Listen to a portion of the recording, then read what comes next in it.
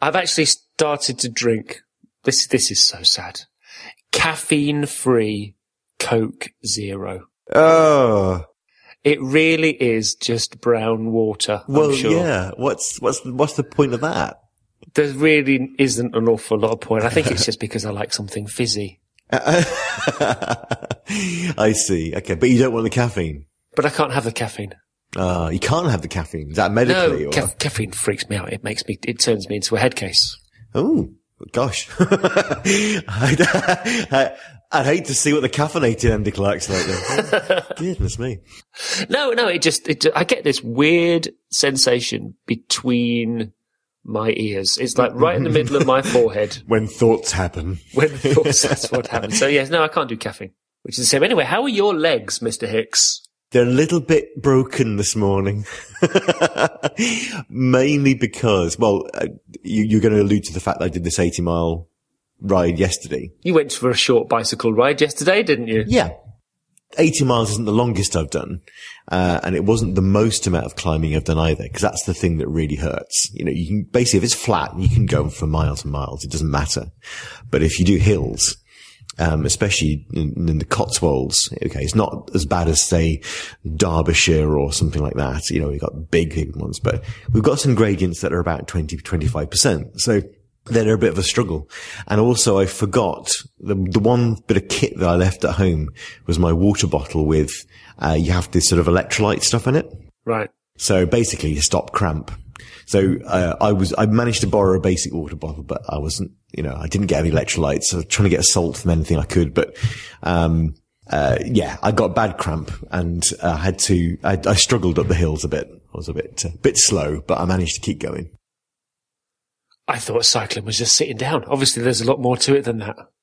Well, yeah, I mean, what I mean is that on a hill, what you sometimes do, if just to vary it a bit and to get a bit more power, a bit more push, is that you'll stand up on the pedals, get out of the seat and you grind it a bit. And especially if it's a short, steep one, you'll tend to do that just to get it over with quickly. But it uses more energy. And if you have got a cramp in your legs, it really hurts. You can feel the muscles pop. So, yeah, I had to sort of stay seated, take it really slowly. But I didn't walk, because that was good. 80 miles? Was it a round trip, or did you have to get a lift back? Yeah. Well, it was the S8 to Loop. So, it started in Oxford, which was lovely, because he started around all the old colleges and things. Did a bit of a cobbled street bit, and then you go out into the countryside and into the Cotswold, into Hook Norton, which you might know from the beer. Yes. In fact, they gave us a free bottle of Hook Norton at the end, which is very nice. No, I admire it greatly, your commitment to your cycling. Well, you've been breaking your body a bit recently, haven't you? You've been doing your personal training. I've been to the gym this morning, as it happens. So I've completely got no energy. If we manage to last an hour, it'll be a miracle.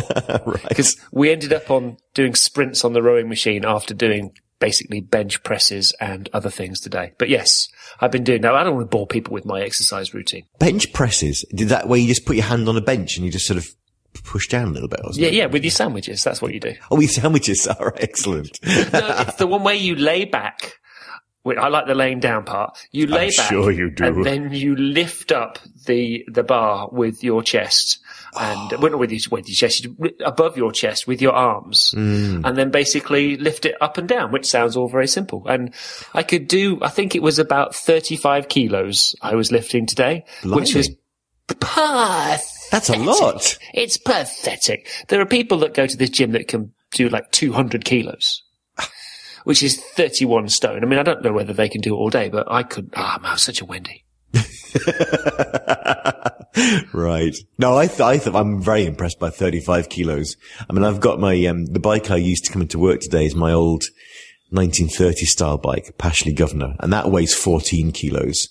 And I have to carry that upstairs in the office. And that's heavy. Yeah. But so 35 pressing against me, I can't imagine what that's like. Well, I'm determined. I mean, I'm not giving up. Yeah, he keeps saying today's going to hurt, and it always does. But then I keep going back. So, God, he's such a. Yeah. Anyway, it's Monday. We should tell people it's Monday today as we record this. We normally record on a Friday. But But I went all the way down to dConstruct in Brighton on Friday. You went to the centre of the universe. I had some frothy coffee. A cappuccino. I did. And, I had a burger in what they call a brioche bun.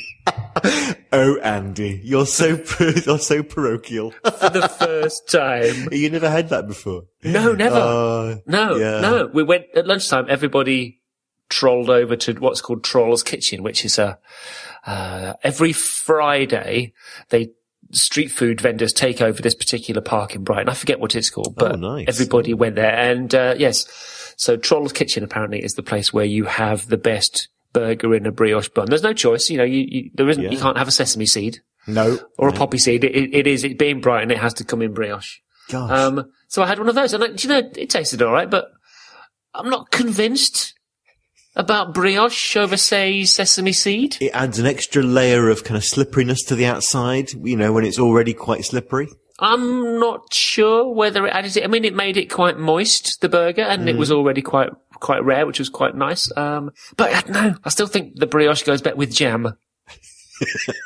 Yeah, the sweetness is weird. I mean, that is kind of, and I thought I was a bumpkin, but I'm surprised that's the first time you've tried it.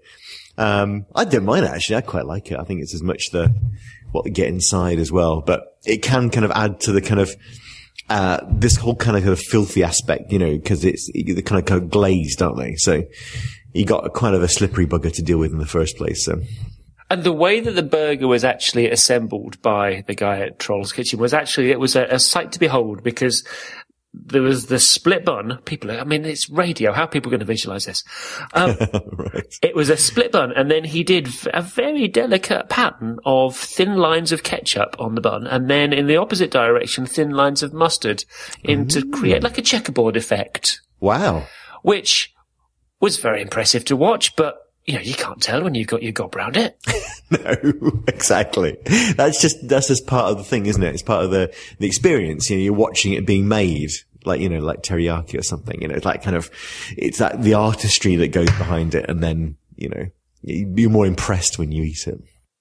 I wasn't that impressed with the brioche bun, but I was impressed with dConstruct. Ah, yes. It was fabulous because it's their 10th year and the first time that Lazy asked me have actually got down there to watch it. Is it really? Gosh. Yeah, never been. Yeah. And it was bloody brilliant. It was really, really, really well organised by Clear Left. I mean, the venue was great. The organising was great. Jeremy Keith has to be the best compere. Oh, yeah. That I've ever seen. And we've seen some good ones. There are people that obviously do it really, really well, but Jeremy's like in a league of his own. Especially when you get him to do those kind of, last thing on a conference, they often get those, the Q&A sessions. So they'll gather questions from the audience and, they'll pick a few speakers. And Jeremy often gets the job of, being the person to sort of compare that, and get that moving.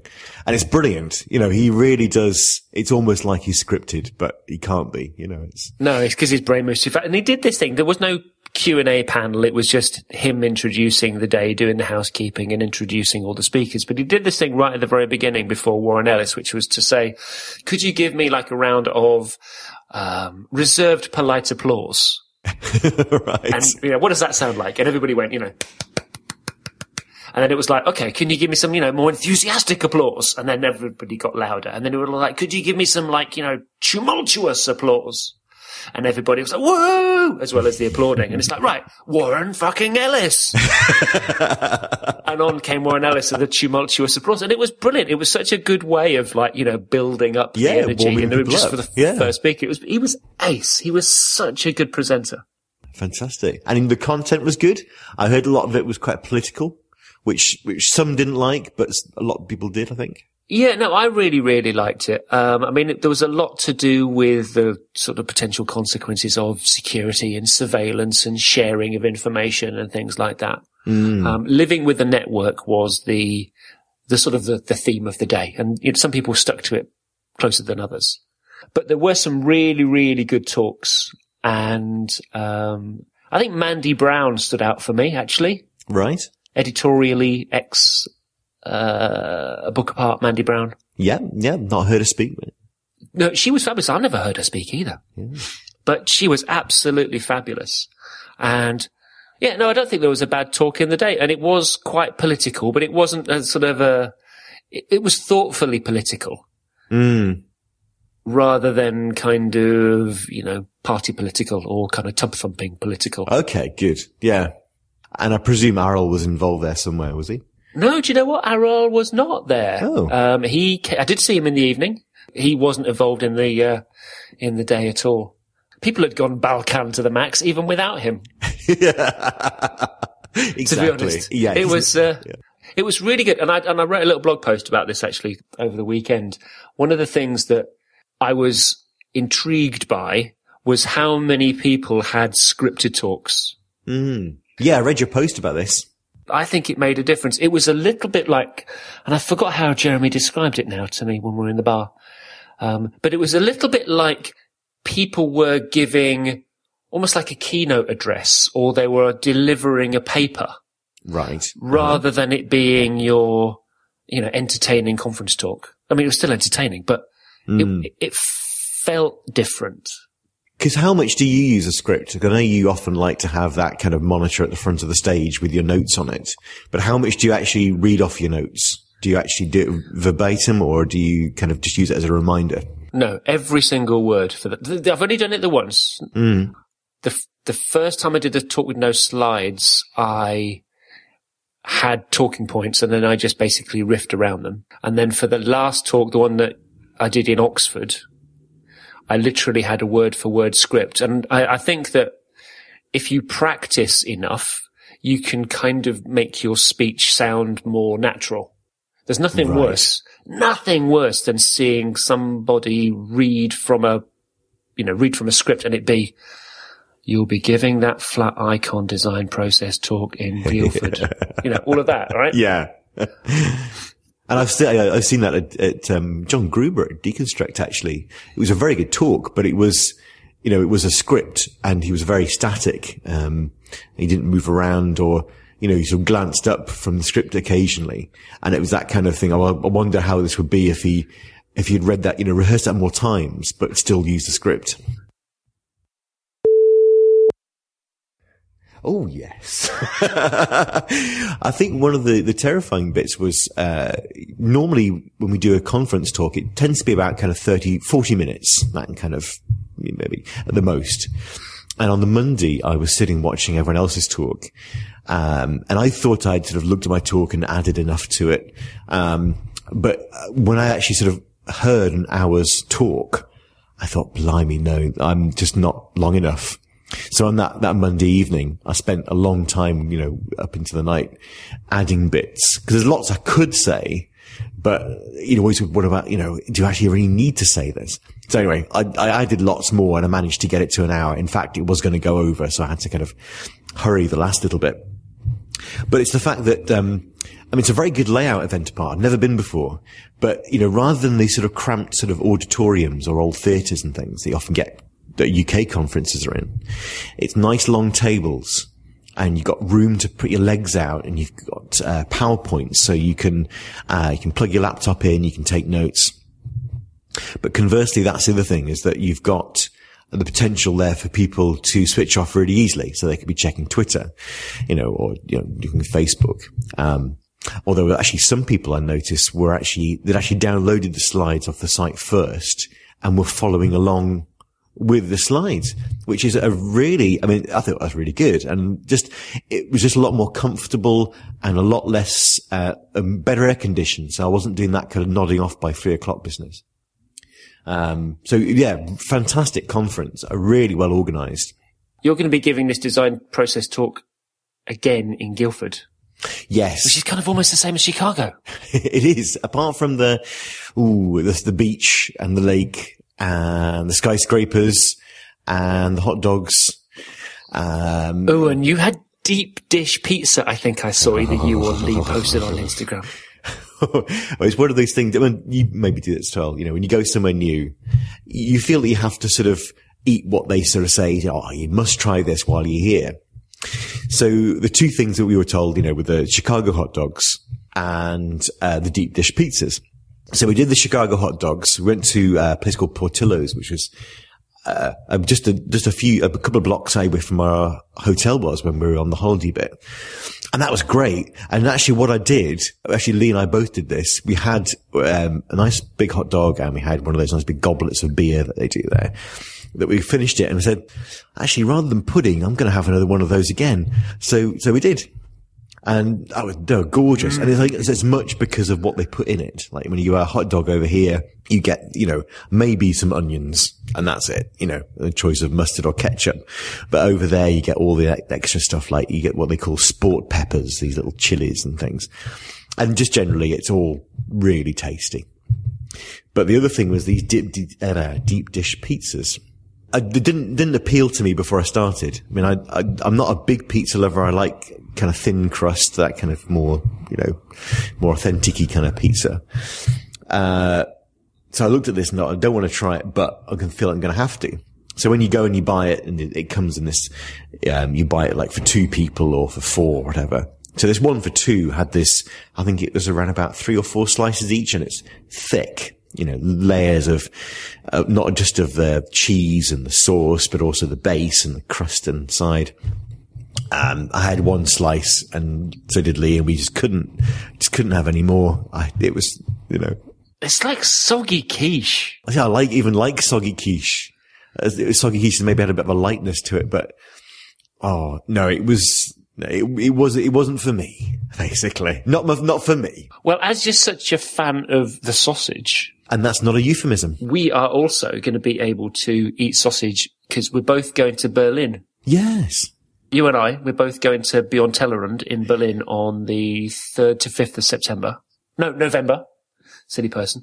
Would it be rude to remind people that I'm actually hosting a CSS for responsive design workshop at Beyond Tellerrand? I think it may be too late if they did think that. Yeah. Tickets are still available. I shall put a link in our show notes, but the URL is unfinished.bz/workshop. And one of the great place to go as well to do it. And, I'm looking forward to it. Really looking forward to it. So, I suppose the question is, do you worry when you go away that your studio mates are going to rearrange things in the office while you're out? They're going to move your action figures around? Because that would bother me. Yeah, it would. Actually, it might be quite nice if they move them around because it might give them a bit of a dust. They're all looking a bit layered at the moment. I need to get the feather duster in. But, actually, Matt did this a while back. I came in one Monday and he said, have you noticed yet? And it took me ages, but I'd realized he'd bought a Rose Tyler minifigure. I think he'd found it in a charity shop for about 10p. And he'd put it in amongst all my doctors. Because on my desk I've got all the doctor minifigures. I presume you've got all your apes and things. But it took me a while. So that was nice. So they don't sort of fiddle with it, but they do add to it. So that's really nice. When I was like a fool in IKEA yesterday. Sorry, that sounds like a song, doesn't it? Buying some furniture. Some kind of modern folk song. Yeah, go on.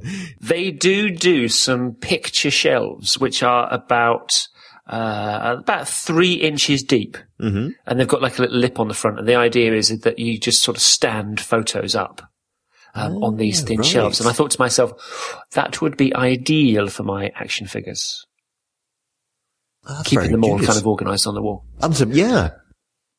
Anyway, there's so much that we could talk about. I mean, we could. Yeah, but we're running out of time because I waffle too much about Chicago. Yeah. We could talk about what we expect from the Apple event on Tuesday. But as this is likely to go out after that, we're just going to sound like a pair of idiots. And Apple events, do you not find them a bit dull these days? I quite enjoyed the last one, the WWDC one. I thought that was quite entertaining. Yeah, with yes, Hairman. What was his name? Craig Federighi. Yeah, that's the one. Yeah. But I'm not prepared to make any kind of predictions at all about what we're going to see. Basically, there's not going to be a new Apple TV announcement with Apple TV App Store, so I'm just not going to be that interested. It's going to be bigger and better and, bigger screen and that kind of thing, but I'll be interested to, we know what the iPhones are going to look like because they've been leaked to height. Yeah, exactly. The wearable thing, I'm going to probably stake my claim, you heard it here first, that it's actually going to be something that you wear in your belly button. And you know what?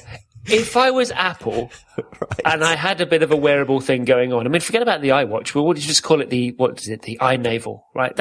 You leak that. You buy the inavel.com domain name. You sort of leak it out, and then you wait for Samsung to get there first. Right. That would be great, wouldn't it? And then you go, haha, joking. Exactly. And then you reveal your real thing. So yeah, the iNavel.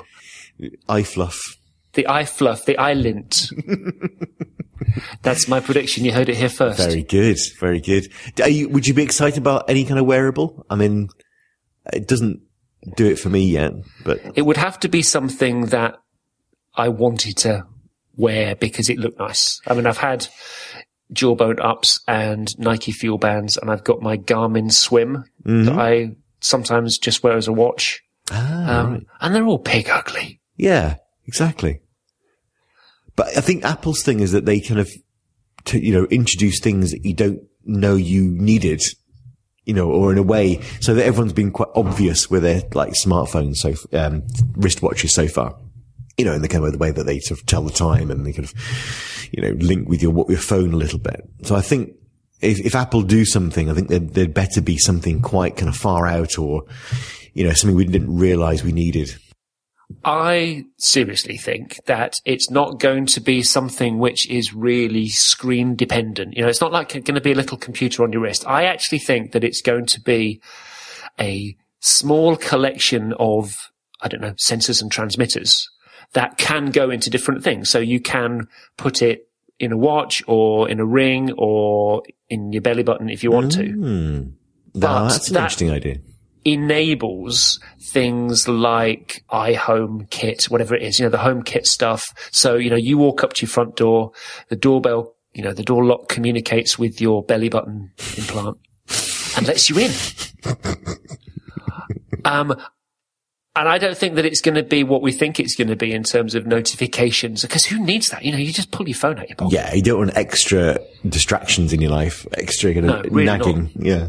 In fact, I really, really want to talk about that in a minute. But that's what I think it's going to be. It's going to be something like that, which is going to be in many forms and not just something that you can wear on your wrist. Yeah.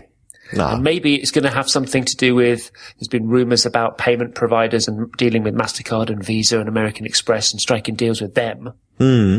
So maybe, your belly button will pay for things for you. Yeah. So actually, if there is such a thing as a watch, it would only sort of tell the time and maybe say the date. Exactly. Yeah.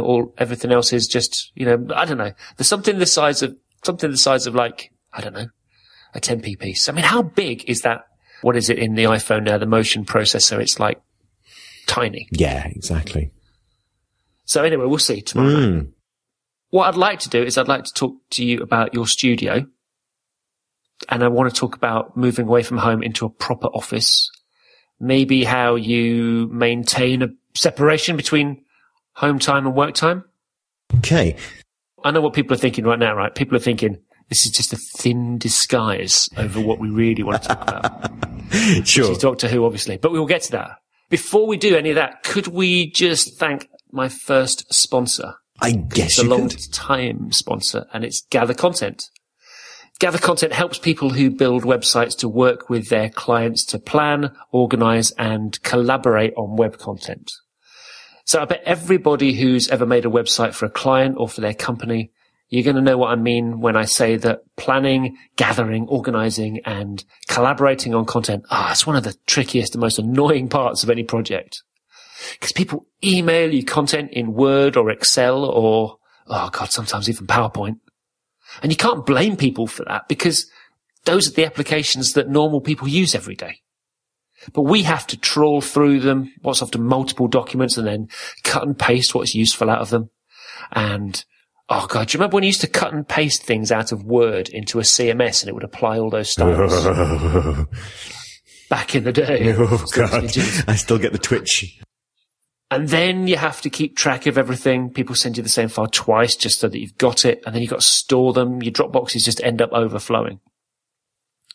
Then there's finding a way to collaborate over changes. And because I often edit client copy for them because, it's often terrible, and I'm really picky, then I have to tell them what I've changed. And all of that can take longer than designing the website.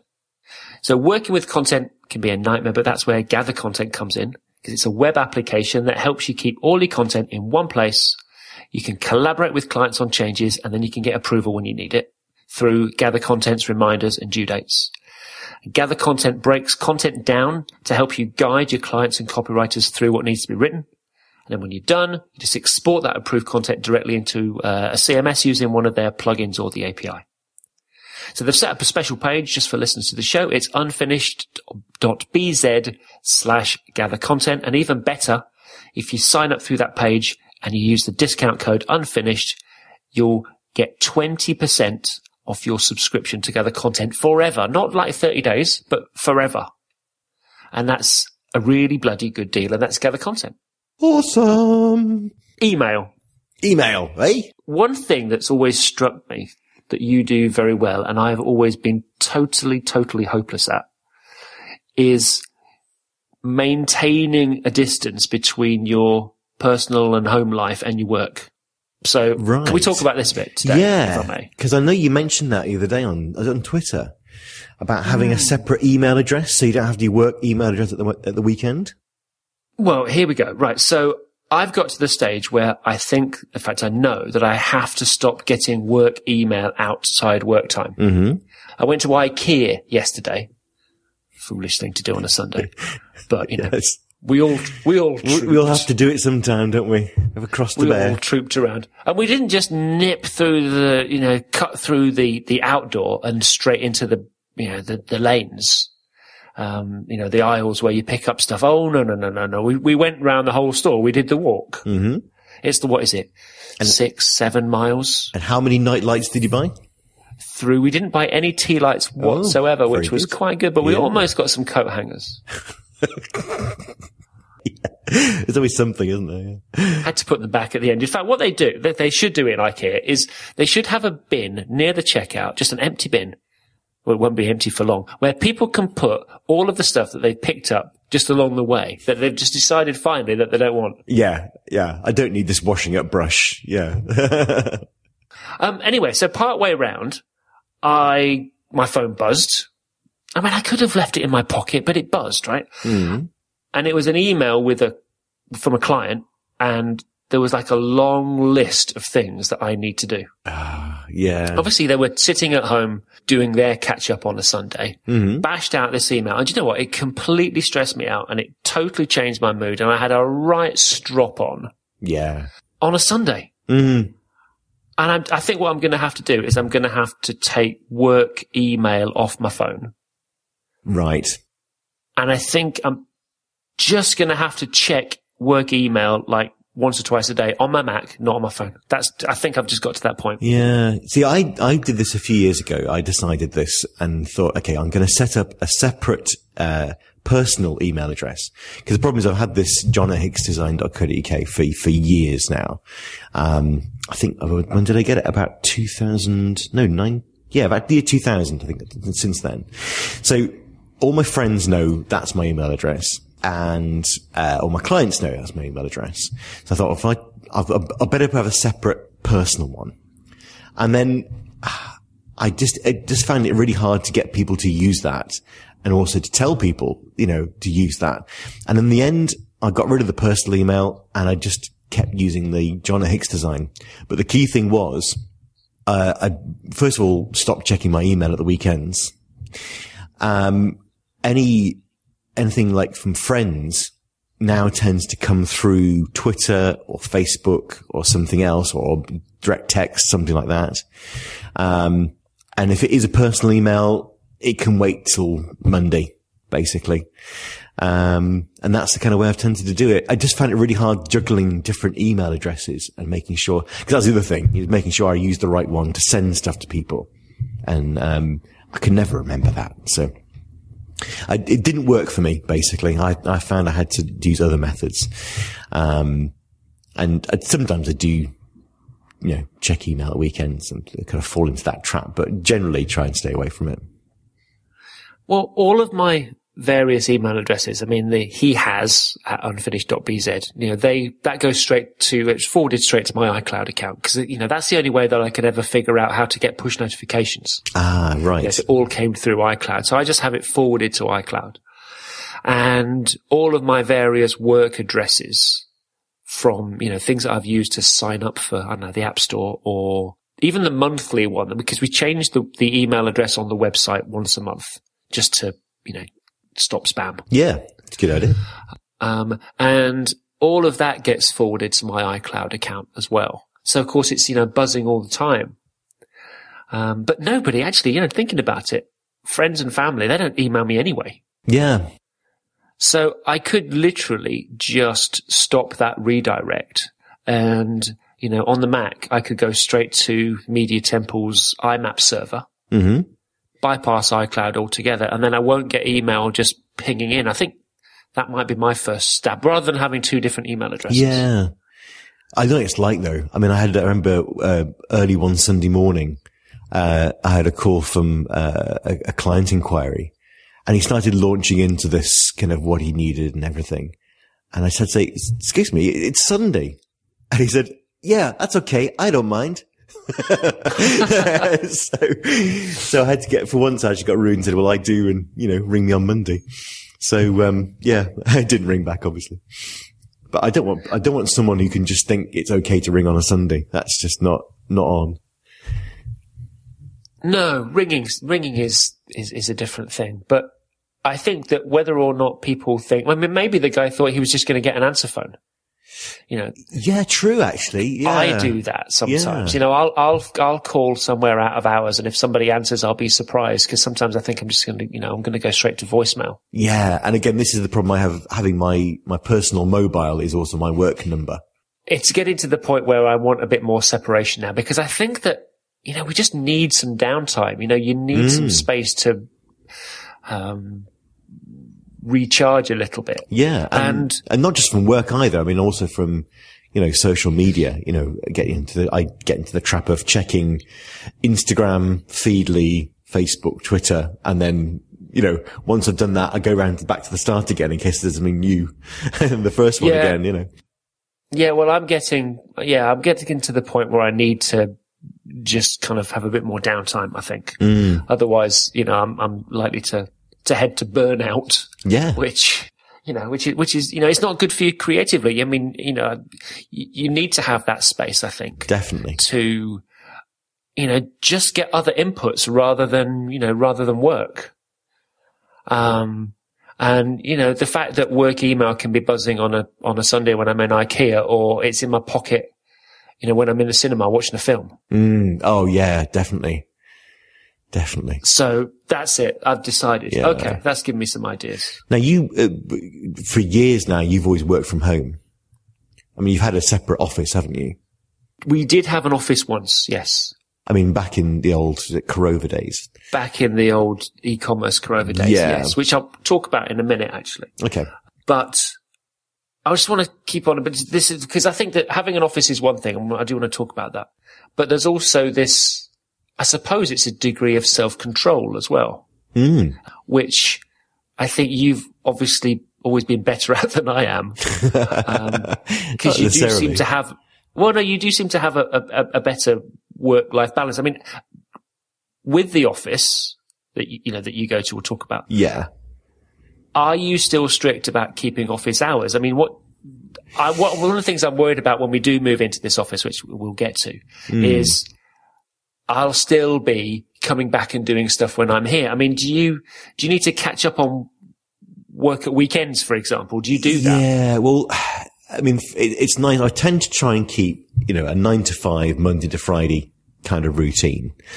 But what I do, that kind of flexibility that you have as a freelancer, there's always things to do, like you've got, there's a school concert or assembly that you got to attend, or, you need to be home early because, there's something that you're taking the kids to, or something like that, so whereas some people might work till maybe 6 maybe a bit later. I tend to come home strictly about, usually leave about 5, maybe a little bit earlier. So I'm there for doing things like, when tea's there, dinner, I should say, and anything else like, after school clubs and things, and bedtimes. I mean, actually, now that our children are getting that little bit older now, they're 11 and 13. So there's less of the kind of like, reading them the story at bedtime and that kind of thing. But that was always the thing that I was home for. And then once everyone was in bed, I would then tend to do maybe another hour or two in the evening. But then I'm trying to sort of phase that out a bit as well. So really it's only when there's, I really need to, because I think it's very easy to make work fill the space. So when I first became a freelancer, I've got my office upstairs. It's very easy just to pop up there, do some more work, a few more hours, and rattle through stuff. And the same at weekends. If there's nothing on, if you've got nothing planned, it's very easy again just to lapse into I could just go and answer some email, or I could do a quote or something, or just do little bits of admin and stuff that, then when on Monday I won't have to sort of, think about that. And it's like water, water finds its own level. And if you pour water into something, it always sort of fills whatever space you've got. And actually what I started trying to do was, okay, I know I could do this, but if I don't, would I still get through the same amount of work in the week? And actually, I do.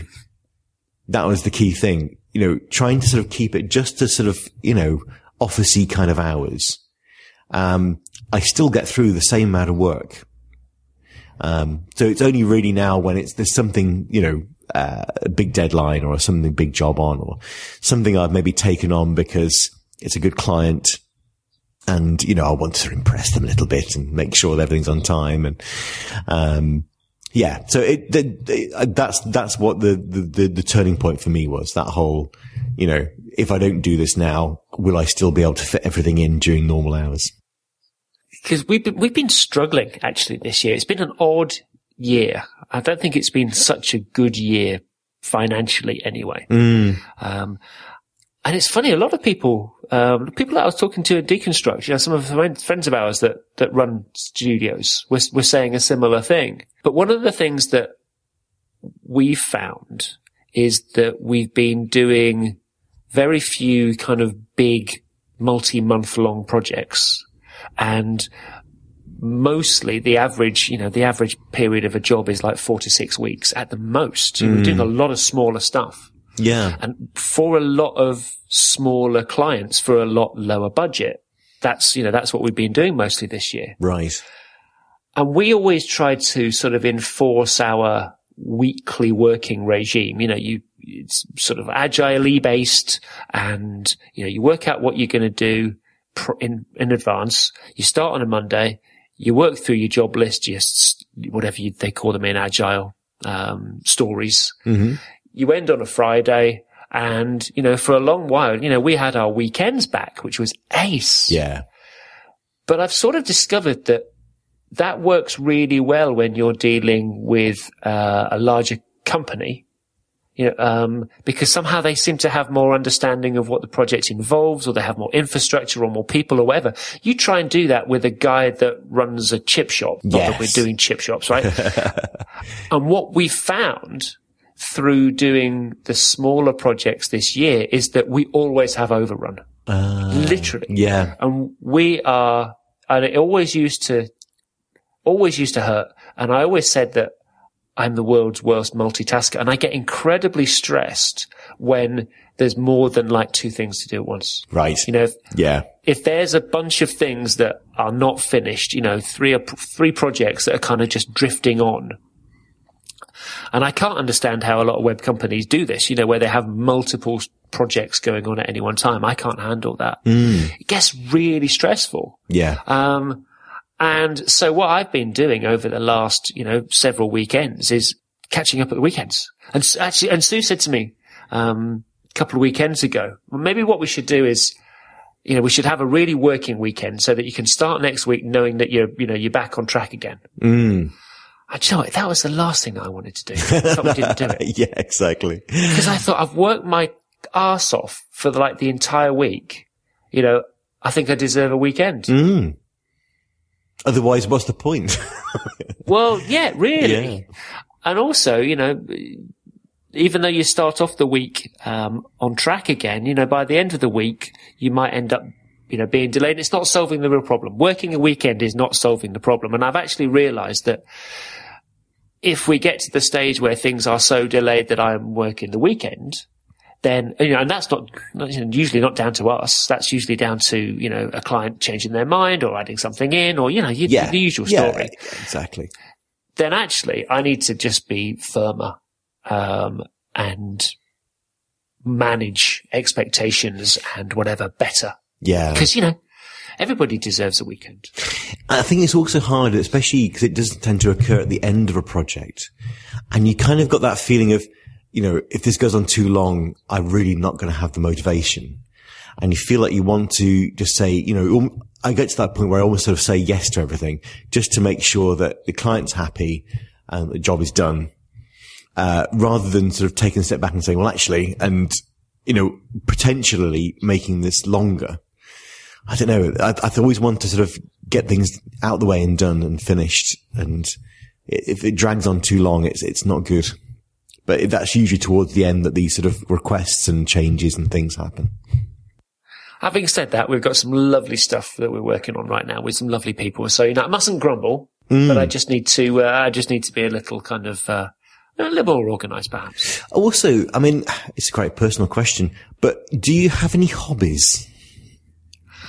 Well, is there stuff that you're looking forward to finishing work so that you can do, basically? There are things that I like to do. I'm actually enjoying the fitness stuff right now. Mm-hmm. Although, that's not something that I do at a weekend because, it's something that I kind of go and do with a big beefy bloke rather than the family. Right. And I try not to swim or go to the gym at the weekend because, it kind of gets in the way of going for walks on Anglesey or other things that we like to do. Yeah. And there's obviously the photography side of things, but no, I don't have a thing where come 5:30 on a Friday, I think, right, that's work done. I'm going to spend the weekend baking. Right. Yeah. I don't do that, and I've never done that. I think it's because I've hidden in work for such a very long time. Yeah. I mean, that's the thing. It's kind of, I was like this before cycling, but, that's just, and I added another thing to my life that, if it's a nice day, I look forward to sort of getting the work finished so I can just have an hour out on the bike. Especially, actually, that's one crucial thing I found with, the whole work-life balance, with cycling is that I can be out there and let's say I just go out for an hour. First half an hour, I'm thinking about everything that's from work. I'm kind of processing it and compartmentalizing it almost, so like putting it into its little boxes. And then the last half, by that point, I've sort of cleared my mind. And all those little niggles and things have been put away. So I'm quite kind of fresh-headed after that. And I think hopefully I'm a lot better husband and father at the end of it because I've not got all these concerns. When I'm working really late or I've got my sort of, I'm worried about a project, I know that makes me sort of hard to live with. I'm quite insular. So, it's just one of those things that I always find that, as I say, it's easy to let work fill the space. But if you've got the things that you'd rather be doing with that space, like spending time with the family or, taking the dog for a walk or something like that, then it helps to get that separation, to get that break and say, right, that's it. That's the work bit finished. And this is the weekend and I'm going to do this and enjoy it. Well, that leads on perfectly to talking about the office. Aye. But before we do that, I just want to quickly thank our second sponsor, which is Simply Fix It. And what do? They repair iPhones and iPads. So we've all been there. I know you have. Yes. You've all dropped our iPhone at some point, and then we pray that it won't crack or smash when it hits the ground. Designer Sue here, she dropped her iPhone the other week and cracked the glass. Alex, bless him, when he was in his old student house, he had his iPad Air, brand new iPad Air, standing up in the little stand in the kitchen listening to podcasts as he does at 2 times speed. Mm-hmm. And he opened the kitchen cupboard above and his hip flask, because, it could only be his hip flask. And his monocle, yeah. fell out and smashed the screen on the iPad. So, what are the options when this thing happens? You could, as I think you've done, order a DIY repair kit. Yeah. And try and fix it yourself. Aye, that was rubbish, yeah. Or you can go to the nearest Apple store or maybe a local mobile phone shop. But, I don't think I'd trust myself with a DIY kit, to be honest. And, it's not the best use of my time. I can't do that kind of stuff. Apple, well, they'll fix it for you, but they'll likely expect that you buy a new device. And they will trade in your damage one. That's what happened to Alex, but it still worked out to be like a costly insurance repair. So another option is to use Simply Fix It. They simply take your broken iPhone or iPad and then they fix it and then they get it back to you as quickly as they can and without hassle. And they're based up in Edinburgh, but that doesn't stop them from fixing iPhones and iPads from all over the UK. In fact, they fixed Laura Kalbag's iPhone in June. And it went from Brighton to Edinburgh and back in under 48 hours. And they fixed, in fact, they was telling me they fixed over 200 iPads last month alone. They're a really good choice for iPad and iPhone repairs. And I know that from experience because back in the day, actually, they did fix Alex's other original iPad 1. He had a sticky home button. And they fixed it. It was brilliant. Ah, fantastic. They also offer fabulous warranties for customers in the UK. So for just £10, you can upgrade their standard warranty to cover accidental damage. And that means that no matter how it happens, if your iPhone screen breaks, they'll fix it for free. Oh. Even better than that, listeners to this show and just this show, you, lucky listeners, get 50% off any iPhone or iPad repair if you send your device to them before the 14th of September. So if you've got a broken device, Laura Kalbag, I'm talking to you. She broke her iPhone again.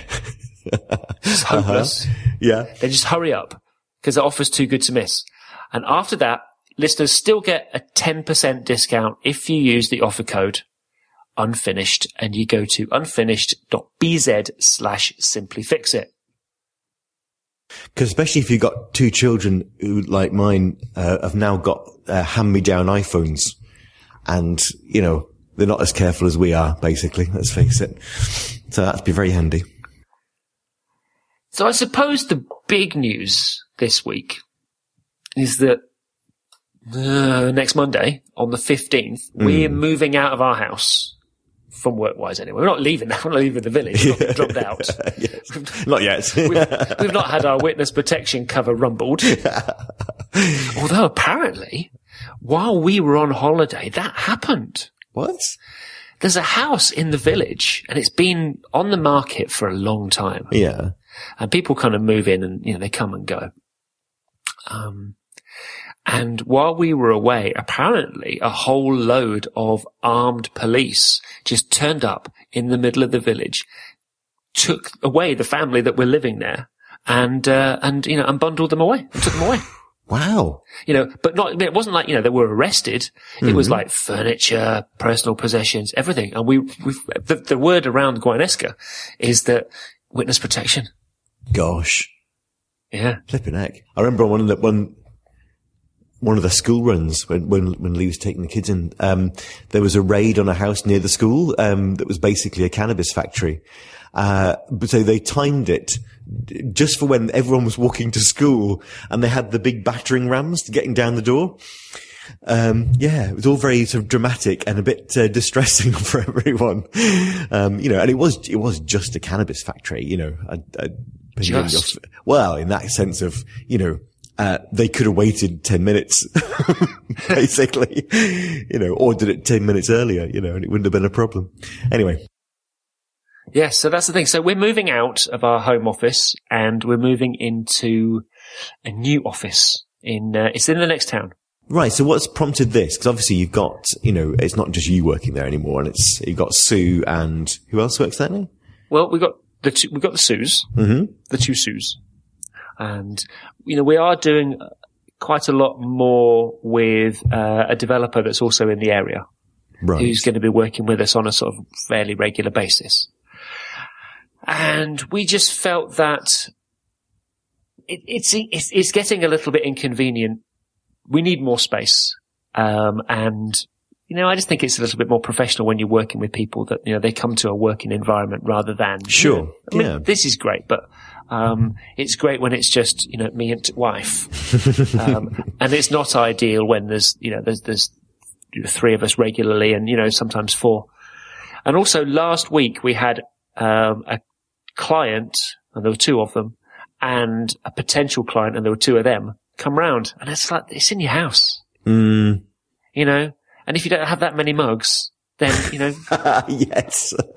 or they want to use the loo, then so we thought, okay, enough is enough. So we found there's, it's part of Glyndŵr University. Mm-hmm. And they have a startup incubation unit in one of their swanky buildings on the office park. And they just have a little room. Coincidentally, they just had a little room available, and it's big enough for 4 people, and it's going to be perfect for us. So we're moving next week. Fantastic. And it looks good? I mean, does it feel like a nice environment? It will feel like a nice environment. I mean, hence the trips to IKEA. Just to get the essentials. You've got to have your Expedit, haven't you? Or whatever the latest. It's not called Expedit anymore now. It's called Kallax. Kallax. Which sounds a bit like a sort of a Klingon revolutionary. It does, doesn't it? But it's still pretty much the same, isn't it? It's still Expedit. It's pretty much the same. Yeah. And every design studio's got to have them because they're great. You can just, they're so modular and you can just shove all sorts of stuff in it and display things nicely. I love them.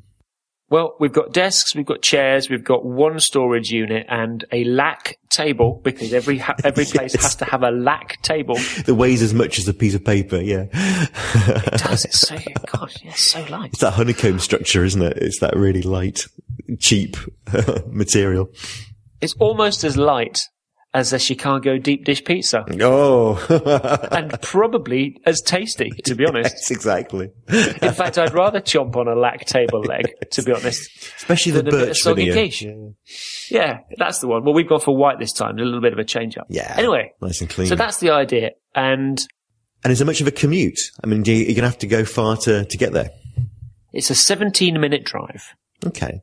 It's 8 miles away. So I think that this is going to do us good to make us a little bit more focused on work. And it'll also be good, I think, because there are other businesses actually in that building. And, we might meet people. Yeah, exactly. I can only ever remember you working from an office. I mean, there was Wissington. Yeah, exactly.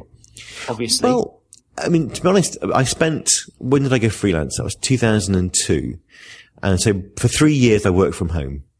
And I'm that kind of personality that I could very easily just still do that.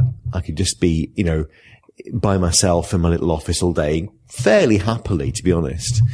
But, we had another child, Dan was born. For the first couple of years of his life, he was kind of in a cot in the office. So he went to sleep at night with the kind of the buzz and hum of the G5 and, was it G5 or G4 then? Yeah, G4.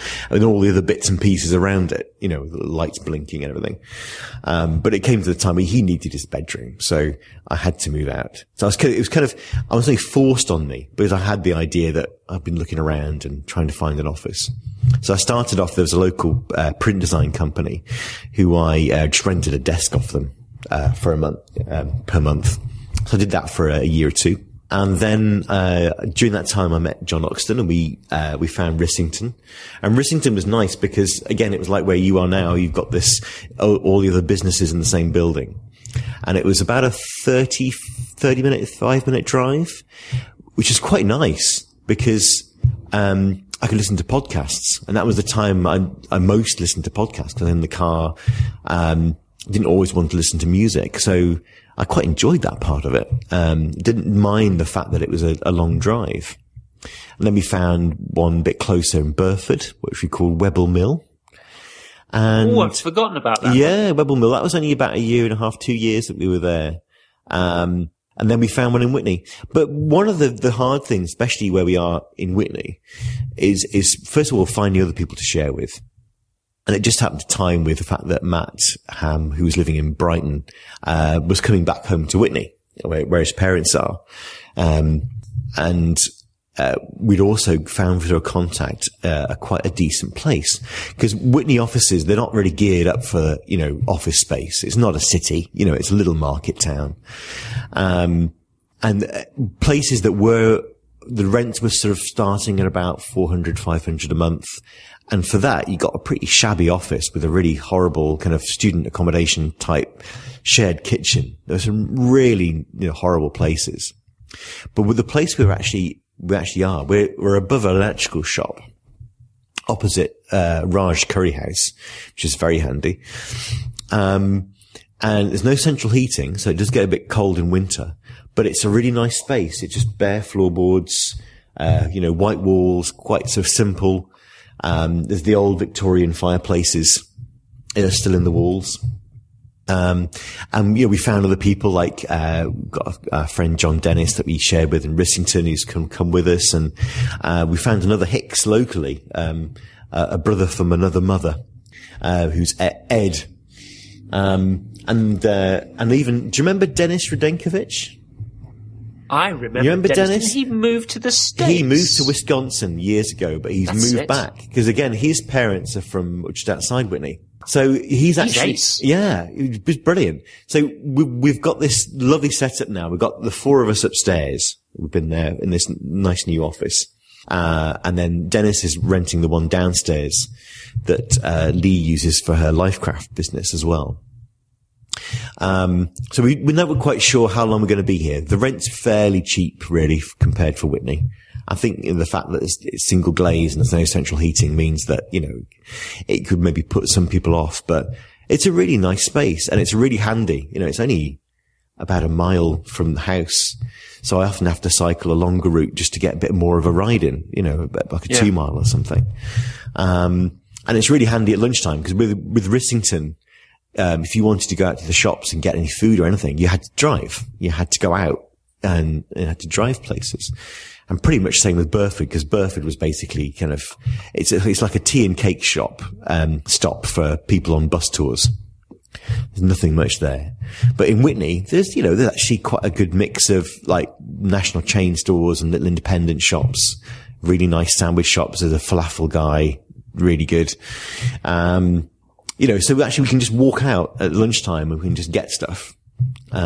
It's really kind of a good balance at the moment. So we're just waiting to see if the landlord suddenly decides I want to turn this back into flats, which is always on the cards. But it's a really nice place and it's really handy. So we didn't have to, if you did need to pop to the office, it's very quick to do that.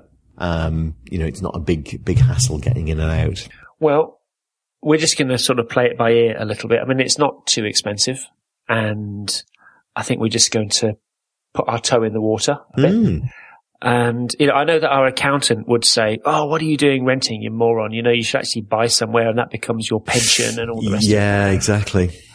Rather than wasting money on rent, which, that may happen at some point. But, I'm even resisting buying, new Apple kit or, kitting, because we're going to work off laptops to start with. So, I'm resisting just, for the first month or so, buying new stuff just so that we can see how it works, And I think you'll see a difference in just generally a change of environment makes you more productive, I think.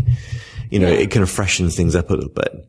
And you'll also feel a bit less awkward with having other people in your own house, especially clients. So I think it'd be really nice. You're going to put some photos on Flickr? You're going to show us what it's like? Yeah.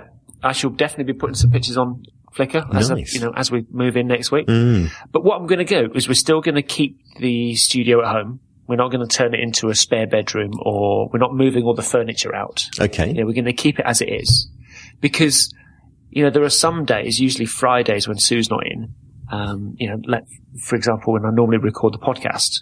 Well, I'm not going to go and sit in an office on my own when, I've actually got something beautifully equipped, surrounded by apes at home. So I shall, exactly. That's what I'm going to do. But I just need to be careful because we're going to keep it set up here. I'm not moving my iMac, I won't be leaving all of my kit in the office to start with anyway, at least. I've just got to be careful that I don't drift into working evenings and weekends just because we've got the kit here. I've just got to be careful with that. Yeah, and that's the thing because I always use a laptop and have for years now. So when I go into the office, I plug it into a larger screen and keyboard and mouse. But when I'm home, it's just as easy just to sort of sit on the sofa watching telly, doing a bit of work, which actually doesn't, as long as I don't do it too much, doesn't feel like a bad compromise, really. I still can feel quite relaxed while doing work. But yeah, it's because it's there and it's very easy just to do it because you can. Well, that's where that self-control thing's going to have to come in. So speaking of self-control. Right. The other problem, yeah? We have exerted enormous self-control because apart from your Billy Piper doll. Yeah, and you mentioned Kallax, which I was very tempted to leap in there with a kind of link there from... Well, it sounds like a Sontaran name, doesn't it? Yeah, it does. So, we've done really, really, really, really well not to talk about Doctor Who, which we will do in a minute. So what we should do is we should wrap this bit up. Yeah. And then any boring people can stop listening and they can get on with PHP programming. The business is finished. Yeah. Exactly. Ruby on Rails. Oh, Andy. Oh, dear. And then we'll talk about Doctor Who. So, people can follow you, John, on Twitter. You are... Hicks Design. Yes, you are. And me at Malarkey. To ask questions and suggest topics, you can message this show on Twitter at unfinishedbz, or you can email me, heHas@unfinished.bz, which will not come through to my phone anymore. Thanks again to our sponsors this week. They were Gather Content and Simply Fix It. As always, please, please, please support our show by supporting them. And then I do a beep. Beep. Hey. So before we talk about the new series and Peter Capaldi, etc., can we quickly just go back and talk about The Time of the Doctor? Okay. Matt Smith's final episode. Yeah, the Christmas one, yeah. Was it, I know what is now September, and this was like Christmas, but was it a crushing disappointment?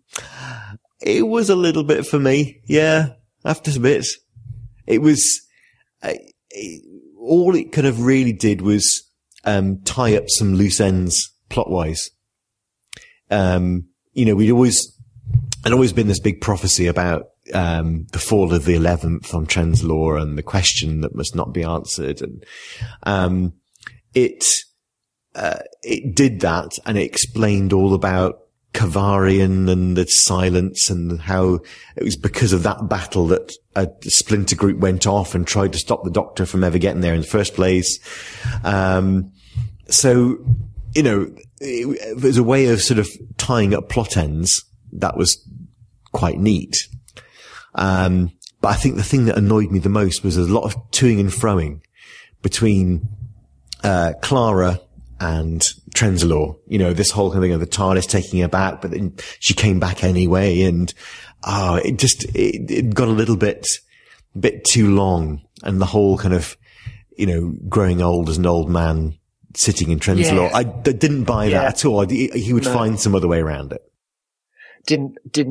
I mean, I was really, really disappointed when I watched it the first time, but I did watch it on iPlayer a couple of weeks ago, and there were some redeeming qualities to it, and it made a lot more sense the second time around. Yeah. But I just thought, as a whole, I mean, particularly the Time Lords, right? They send the Doctor new regeneration energy through that silly crack in the universe. Yeah. Yeah. And it's like, oh, well, how convenient was that? Well, that's great. Every time he needs a new one, he can just have a recharge. It's like an energy drink for Time Lords. It's weird, isn't it? I mean, I was wondering how they were going to get around that, because they kind of acknowledged that, yes, this is real. This is part of Doctor Who history, that this happens. So how can you suddenly get new regenerations? And you know what? I didn't think that was too bad. But it's the whole fact of, we've seen the Time Lords before in David Tennant's last story, and they were bad. They were the kind of the evil. We found out that the Doctor trapped them for a good reason, and it seems a little bit contrary to all of that. And that's what kind of worries me about it. I think, to be honest, I think the thing that I like the most, about the Time of the Doctor. Oh yeah, cause I forgot, sorry, I've gone on to a different episode completely. I was thinking of Day of the Doctor. But yeah, Time of the Doctor. It just sort of sank really. It was more of we have to make it slightly Christmassy. So we'll call this village Christmas and we'll have snow. And I think, you couldn't actually have a Christmas episode that doesn't refer to Christmas. That would be lovely. Was the Amy Pond cameo really necessary? It was touching because I think it refers to actually one of the best bits of Modern Who, which was the very first Matt Smith story. I thought the 11th Hour was such a good opening story because it wasn't about a convoluted time-based story arc. It wasn't about some creature wanting to blow up the universe or the planet.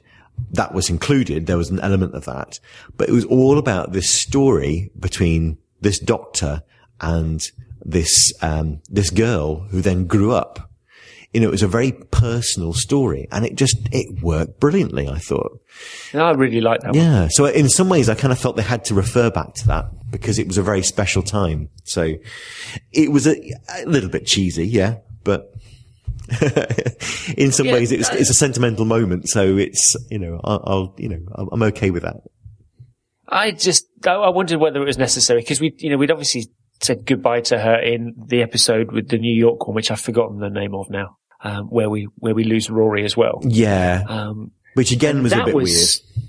Well, but it was sad. I thought that was like a real tearjerker, particularly the bit that didn't get released, like the alternative ending. Which with Rory's dad. With Rory's dad, yes, which was like... that was terrible. Yeah.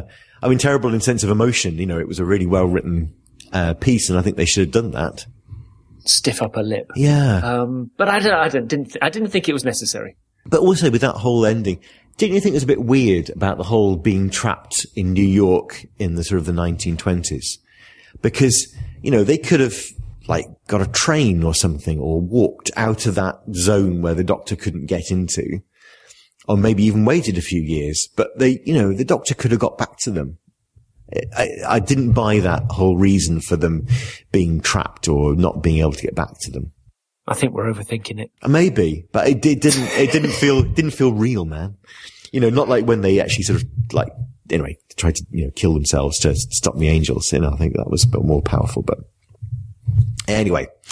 Well, I'm rather glad that we don't have Matt Smith anymore. I thought there were some good episodes. I've watched most of them back. And I quite liked him as a character and I quite liked Matt Smith as an actor. I thought it was a successful run.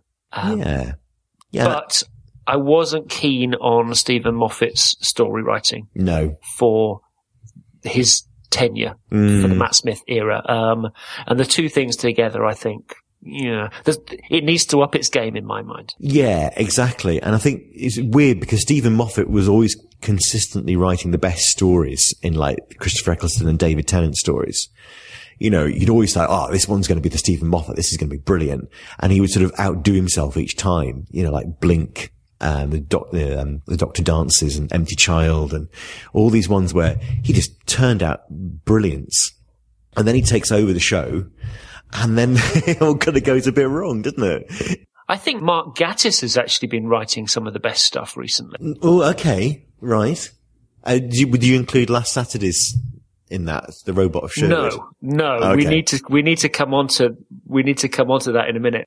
That was an exception. Mm-hmm. But all right, so let's moving on to this new series then, Peter Capaldi and Clara, right? Did you manage to resist reading the leaked scripts, or did you torrent the episodes early? No, I resisted the leaked scripts and I didn't torrent it early, but I did read a spoiler. So I knew about the ending where the 11th Doctor rings up the Clara at the end. Right. And explains that, he's frightened and he needs you.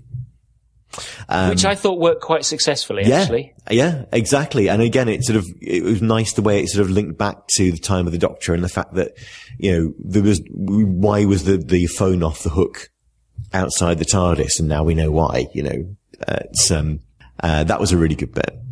We're 3 episodes in now, so give me a thumbs up or a thumbs down, or maybe just a wiggly thumb. Yeah, thumbs up. First one, fantastic. Second one, good. Third one, I knew I wasn't going to enjoy it from the premise, but it had a few chuckles and it was okay. But it was one of those, I didn't feel I was wasting my time watching it, but I would never watch it again. There are some episodes that you just feel like you want to watch again and again, and it wasn't one of those. What's your thoughts? I thought that it was disappointing, to be honest. The first 2 I really enjoyed, and I think that surprisingly for a Mark Gatiss episode, it just didn't go anywhere. It didn't do anything particularly. Yeah. I was looking at the Independence review of it, and they called it a dull and nonsensical disappointment. Yeah. Which was, ooh, hello. In fact, there's a quote. I've actually made a note of the quote, put it in the show notes here. They said, "Where is all the darkness that we were promised repeatedly gone? This was one for the kids to enjoy. It was so dull that it was more likely to convince some grown-ups to revisit Robin Hood, Prince of Thieves for some real robbing the rich, giving to the poor action." Yes. Well, it's true. Yeah. All of a sudden it's all dropped, and you spend a lot of time bickering, like between Robin and the Doctor, just bickering. And again, the spoons though, the sword fight with a spoon, I thought was really well done. Yes. That was exactly the way the Doctor would handle it. And the general grumpiness and banteriness of Peter Capaldi, I think, is working quite nicely. Yes, I think it's really, and I was wondering about this the other day, thinking, because we've had Matt Smith and David Tennant, who rarely ever had any grumpy moments at all. I thought, I wonder what, this is quite unusual. But actually, I was watching an old John Pertwee story, Terror of the Autons, the other day. And yeah, he's really grumpy and irascible in that. Oh gosh, yes. Because it's the first one with Jo Grant, and he's really quite, a bit nasty to her actually at the start, So yeah, I think it's kind of very much in the tradition, but it's kind of, it's kind of the Malcolm Tucker without the swearing almost, which is great. And it's good because you need that contrast, bringing something new. A little bit unsure about, like in the first story, the big opener, the way that he almost seems to betray Clara and lock her in the room. Yeah, that was odd. And it's kind of, they're trying to show this sort of a weird side. And, eventually you sort of find out that, okay, he more or less had things under control and knew what was going on and had a plan. But it's still, it seemed very sort of cold-hearted and, it could have easily gone very wrong. And what we've seen in these last few episodes, like especially the one on Saturday, is that Clara has been given even more of a role. And she's coming out as the sort of level-headed one that turns stories around. So on Saturday, she was the one that was picked as the ringleader, as being the one kind of in control. And she was very sort of manipulative and clever with, the sheriff.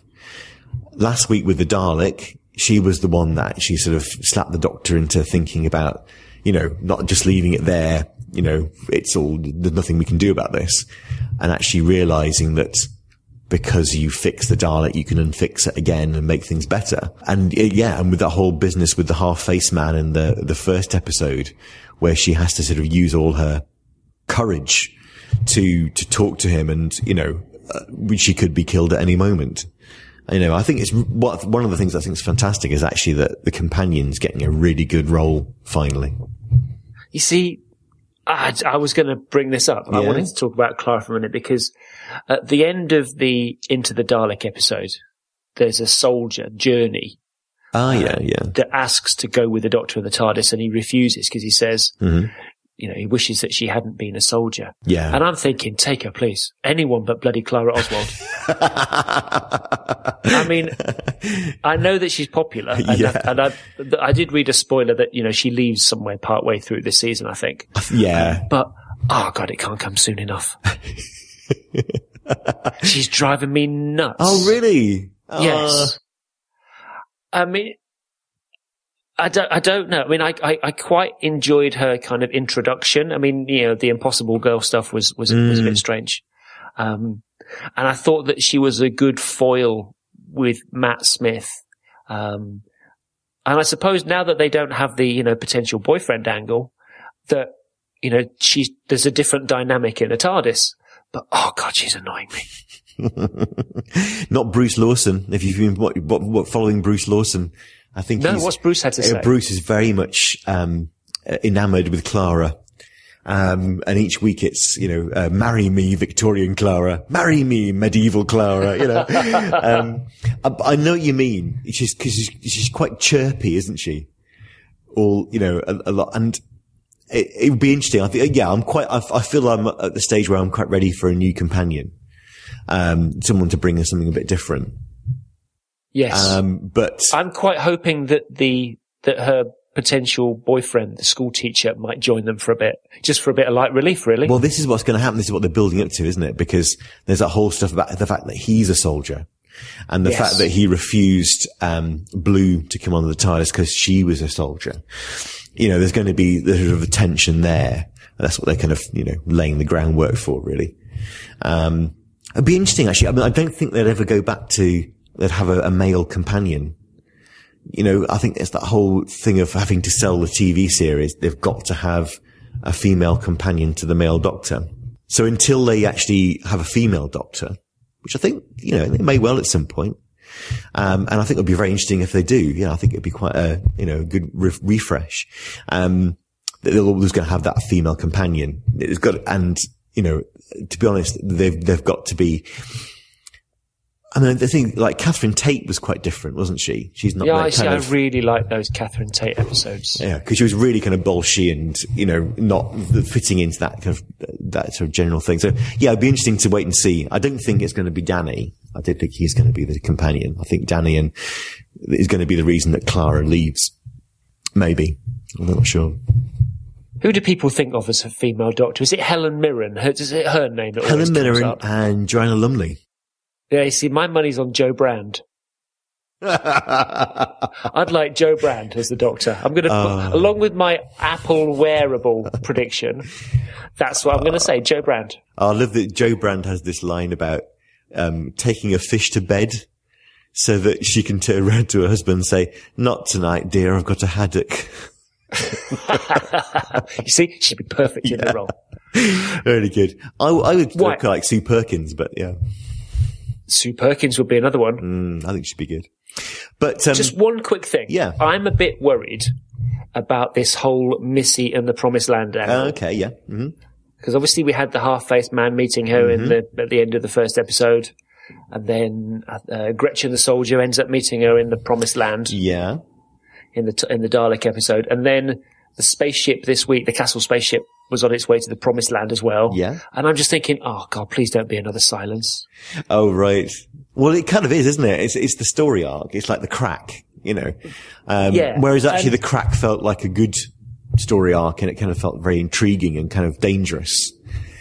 I mean, I know quite a lot of people who are actually annoyed by this story arc of the Promised Land. I mean, so far I'm not. I'm very intrigued by it. And, as long as it doesn't just become another excuse for, gajillion plot twists, and kind of mystery for the sake of mystery. Well, it kind of is a little bit, and they're trying to sort of make you sort of watch the series and catch the clues, as it were. There's a really interesting idea. This was in the Independent again. And whoever it was, I forget who wrote this article now, says, if only the Doctor and Clara had ended up in a miniscope like Carnival of Monsters from the John Pertwee era. Oh, that's a good one. Yes. It would have made things far more interesting. Long-form storytelling on television is back in vogue. So why not spend another episode on the robotic knights and the legend of Robin Hood, right? Talking about the robot Hood episode, right? So we sat through on holiday. We took a whole load of stuff. Every night we would watch an episode of something. And we watched, for example, True Detective. Right, yeah. Which is a fabulous TV show. If you haven't seen True Detective, then, you just have to watch it. Yeah, not seen that. Fantastic. And obviously, Game of Thrones, Breaking Bad, you can just like proper quality storytelling over a longer period, can be done really well. So I think all those shows that you've listed, they're adult shows, aren't they? Yes. So can you think of any kind of long form storytelling in something that's family viewing? I can remember stuff from the past. Yes. I mean, I can remember serials on BBC, during the children's period after school. Definitely. I mean, there were long running serials. I mean, obviously Grange Hill for one thing. So that's kind of different. But there were stories. No, I can remember, maybe they weren't on children's TV after school, but they were definitely kind of like Sunday evening shows. I talked about one with Brendan, a few weeks ago, and I forgot what the bloody name of this thing is now. But yeah, I can remember it in the past. I mean, what? Children don't have, they don't have attention spans now? I don't think that nowadays, and on that kind of, for that level, that it's not about, long form necessarily. It's, how can I describe this? Basically, they've made Doctor Who now this sort of sellable chunk of an hour. So for anyone who can, who's got adverts in their channel, it fills the hour. So we're about 45, 50 minutes over here on BBC. And, they're going for that kind of, there's a general kind of long form, like the story arcs, which is kind of what they're trying to do there. But at the same time, these kind of adult shows are they're dealt with differently. And I think, I don't know, Doctor Who's in a different kind of space and it can't do that. Like, do you remember Torchwood did this thing, Children of Earth, a few years ago? Oh, I love that. Peter Capaldi was in. And it was brilliant because it was like every night on a weekday night for 5 nights. And it was brilliant because it was taking one story and it was stretching it out and telling it really well. Again, Peter Capaldi was brilliant in that. Oh, he was excellent. And it was like, why can't it be like this? And the fact that, with Doctor Who now, you get so many episodes that feel rushed, especially the conclusion feels really hurried because they're only got 45, 50 minutes to sell it. And for some reason, Stephen Moffat now doesn't like doing 2-parters. But yeah, I agree. I think they should do more 2-parters. They should do more, longer stories and spend more time on the stories. Conversely, I saw, what was it, Seeds of Doom last week? Which is 6 episodes of a Tom Baker story that could have easily been cut down to about 3 at least. It was really long. I saw one and I forget which one it is now, but it was spread over like 6 weeks or something. And they're on a planet which seemed to be underground. There was lots of running through tunnels. And I don't know, 6 weeks of stuff happened. And then in the last 10 minutes of the story arc, the Doctor and the companion are running through this tunnel. They just run to the edge and they're teetering on the brink of a huge drop because the path doesn't go any further. And so the Doctor goes one side and the companion goes the other side and they stretch the scarf out. Oh yeah. between them, and the bad guys run, trip over the scarf and fall down the precipice. And you think you couldn't have done that 6 weeks ago? Yeah. It's like every bit of character development and every, plot twist had just led up to somebody tripping over a scarf. They could have done that in Marks and Spencer's. Yeah. Exactly. But yeah, I agree. They need to go back to, doing, either taking a much simpler idea and doing that in 45 minutes, not being too overambitious, or doing, I think actually the finale this time is going to be a 2-parter from what I hear. So it would be There's nice. some good sounding episode titles coming up. Actually, yeah, I think next week is it looks fantastic. It looks really good. It looks really meaty. There's one called Time Heist, Kill the Moon, Mummy on the Orient Express. I wonder what that's going to be about. Yeah, no clues there. And then I think the final finale is called Death in Heaven. So I've got high hopes for the rest of the series. Yeah. And Capaldi, what do you think? I like him so far. He hasn't quite settled in yet. But I like him so far. Yeah. And, I'm not going to be switching off, as I think I did halfway through the Smith series. Yeah, I did lose it a bit, but I think it's going to hold my attention. Yes, I think so. I think Capaldi is basically as good as I hoped he was going to be, if not better. So yeah, I'm really enjoying it. And now we've got this one past, which is kind of the fun one. We can get back into the kind of the more darker ones, because there was real hints that on the first two that, you know, this is going to be a darker series and a bit more, not quite so pally and jokey. So I'm all for that. Good. Well, listen, thanks very much, mate. Yeah. I will let you get on with the rest of your day.